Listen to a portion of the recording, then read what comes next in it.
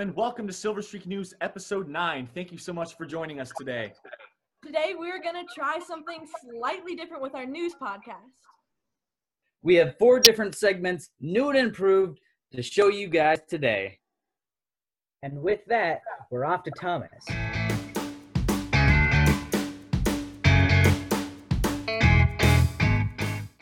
Hello, everyone, and welcome to the Academics from Distance Learning segment, I guess.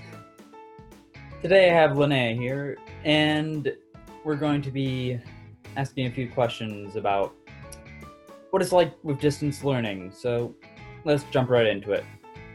So how do you think distance learning is affecting the school year?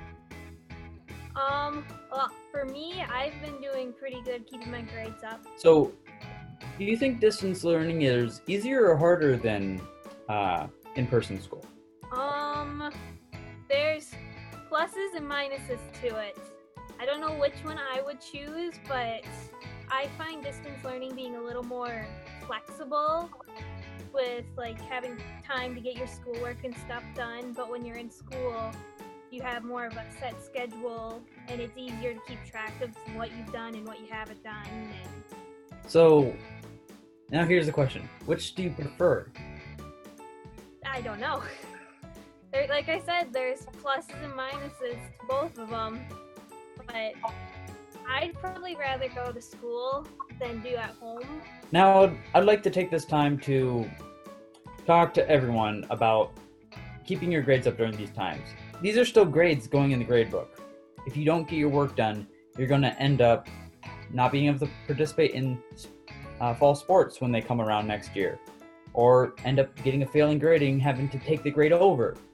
I know that's flexible during these times, but you gotta keep your grades up. Thank you, Thomas, and welcome to the first ever edition of Around Town.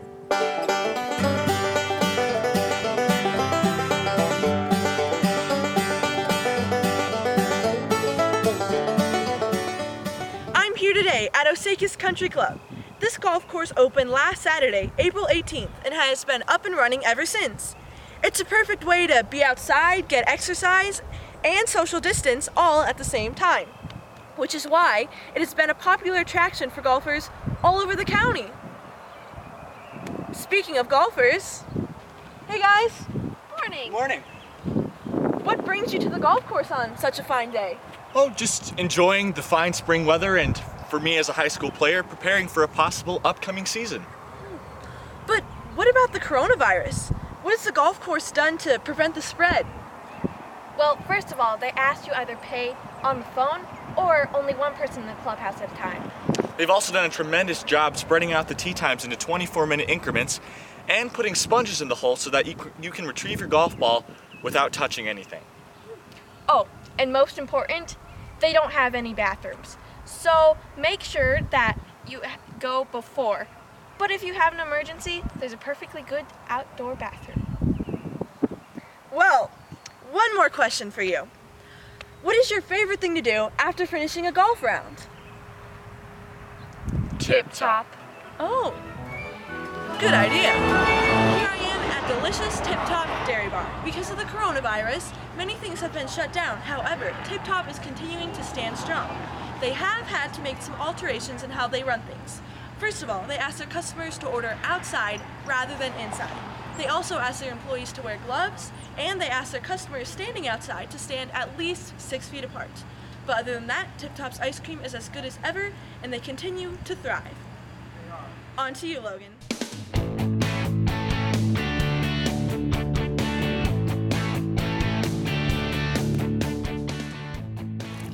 Hello everyone, welcome to the new segment Senior Spotlight. I'm Logan here on my dock on a beautiful spring day with no interviewees, but nothing to worry about. I had a delightful chat with homecoming king and queen Daniel Savageau and Cameron Hoffarth.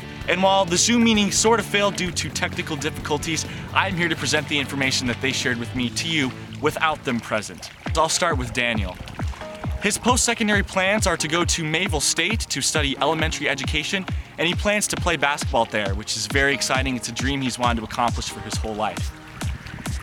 In the midst of the COVID-19 pandemic, he has still found many positive ways to spend time with his family and be deliberate about his schoolwork. He recalls his fondest memory at Osakas Public Schools is playing Uno in the senior lounge, and he admits that he plays more Uno than does schoolwork in the lounge. So Cameron, don't tell your father. Speaking of Cameron, her post-secondary plans are to attend UND to study a pre-med plan, which in either biology or chemistry. Similarly to Daniel, she agrees that the COVID-19 pandemic has allowed her to slow down and focus on her schoolwork and spend lots of quality time with her family. Her fondest memory is all the relationships that she's formed in the school, and she agrees that it is going to be very difficult to leave those behind when she heads off to college. These two also offered words of encouragement to their fellow classmates in the midst of COVID-19 and school and life. The three main points we have to take away from their high school careers are: form friendships in high school that will last for the rest of your life. Take your schoolwork seriously, as it will aid you in life and in post-secondary education. And when trouble times hit you, like this virus, be persistent and keep going, because you're gonna get stronger at the other side. And that's it for Senior Spotlight. Let's head to you, Xander, for a successful Zoom interview with Principal Mr. Hoffarth.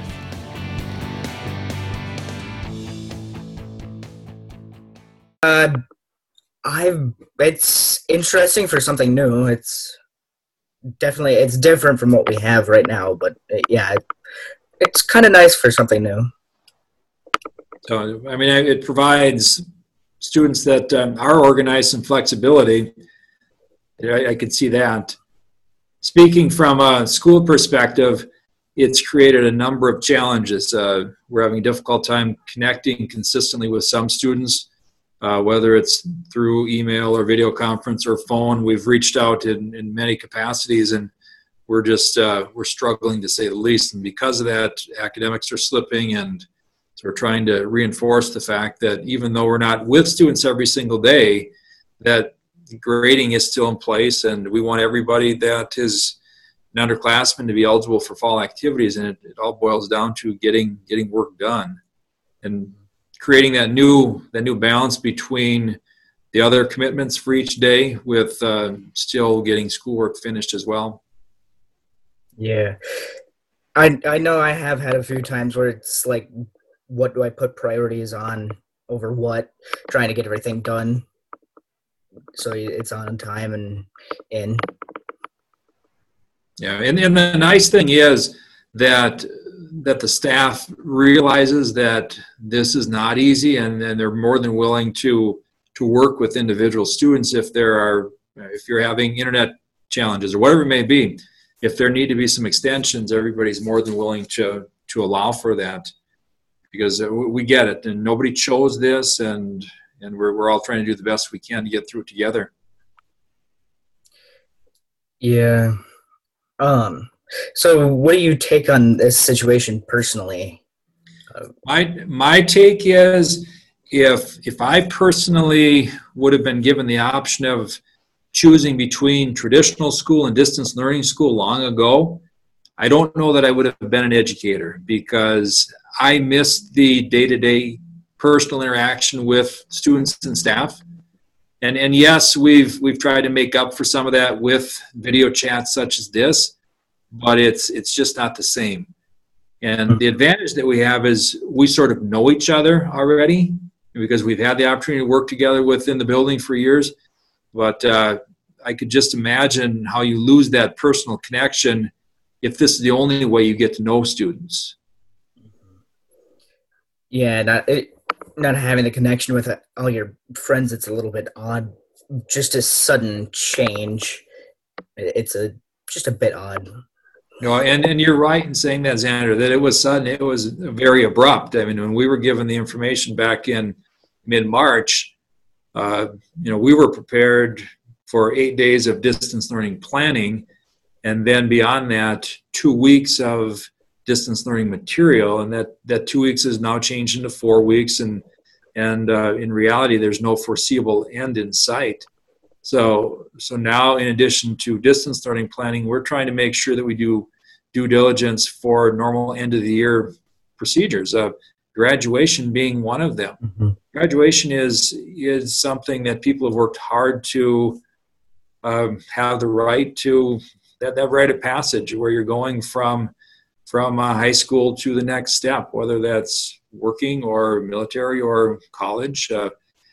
And in this case, with the unknowns the next month, we don't know what that's going to look like, but we have started planning.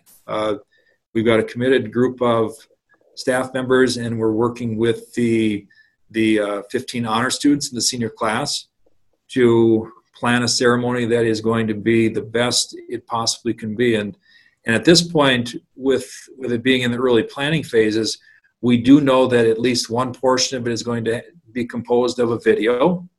And that video is something that people will have forever. We are going to work hard to have an actual physical component too. And it looks like there will be a parade.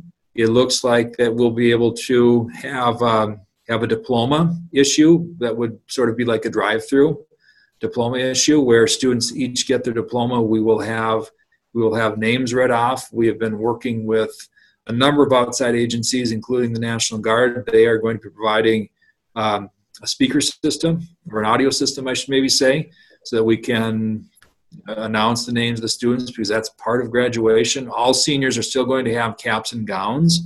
They're going to have an opportunity to have cords on their gowns like they normally would. So again, we're trying to do the best we can under normal circumstances to provide something that is at least in resemblance of normal for these seniors. Mm-hmm. Yeah, I've heard it's been especially rough on the seniors. Well, this is a special time of their life, and they don't get to spend it how normal seniors would, missing out on stuff like the prom was up for debate, and graduation, like you were talking about, and various things like that. Yeah, and it's hitting not just seniors, but I mean all students, staff members. It's become very, very clear that we're not the same without the opportunity to work together in person. It's just not the same experience. Education has definitely changed, and I mean it's made it very evident that as humans we depend heavily on social interaction, and that's been limited to say the least. Yeah. Is there anything you'd like to say to the students or the teachers or just the community in general? Sure, absolutely. And I'll start by just sharing a general message to the students, and that is that, again, we are here to support you. We know that distance learning is not easy. We know that it's presented challenges that were unforeseen, whether it's communication or the ability to just talk to somebody. But as staff members, we are here.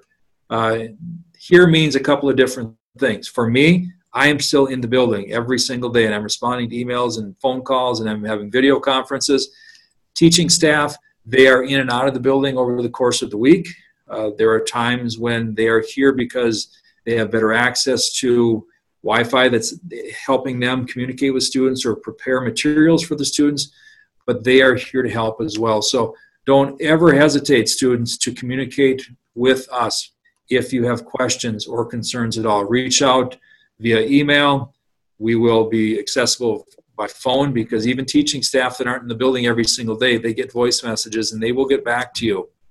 Again, we want to get through this together. So that'd be my main message on short notice to students, is that we're here for you, we miss you, we care. And we can't look forward to the day where we have something that is more normal. The message to the staff is, I couldn't be more proud of what our staff has done, because again, I've mentioned that nobody chose this, but our staff has gone way above and beyond, and they have shown that they're committed to not only our school, but they're committed to students, they're committed to our community. Our staff is making it very well known that this is difficult on our staff because they miss being directly with you as students. In my conversations with staff members, it's very common to hear, I just miss my students. I wish I could be able to see them. And what that does is it reinforces the importance of how special of a place we have, because we've got such a caring staff. So that'd be my message to our staff.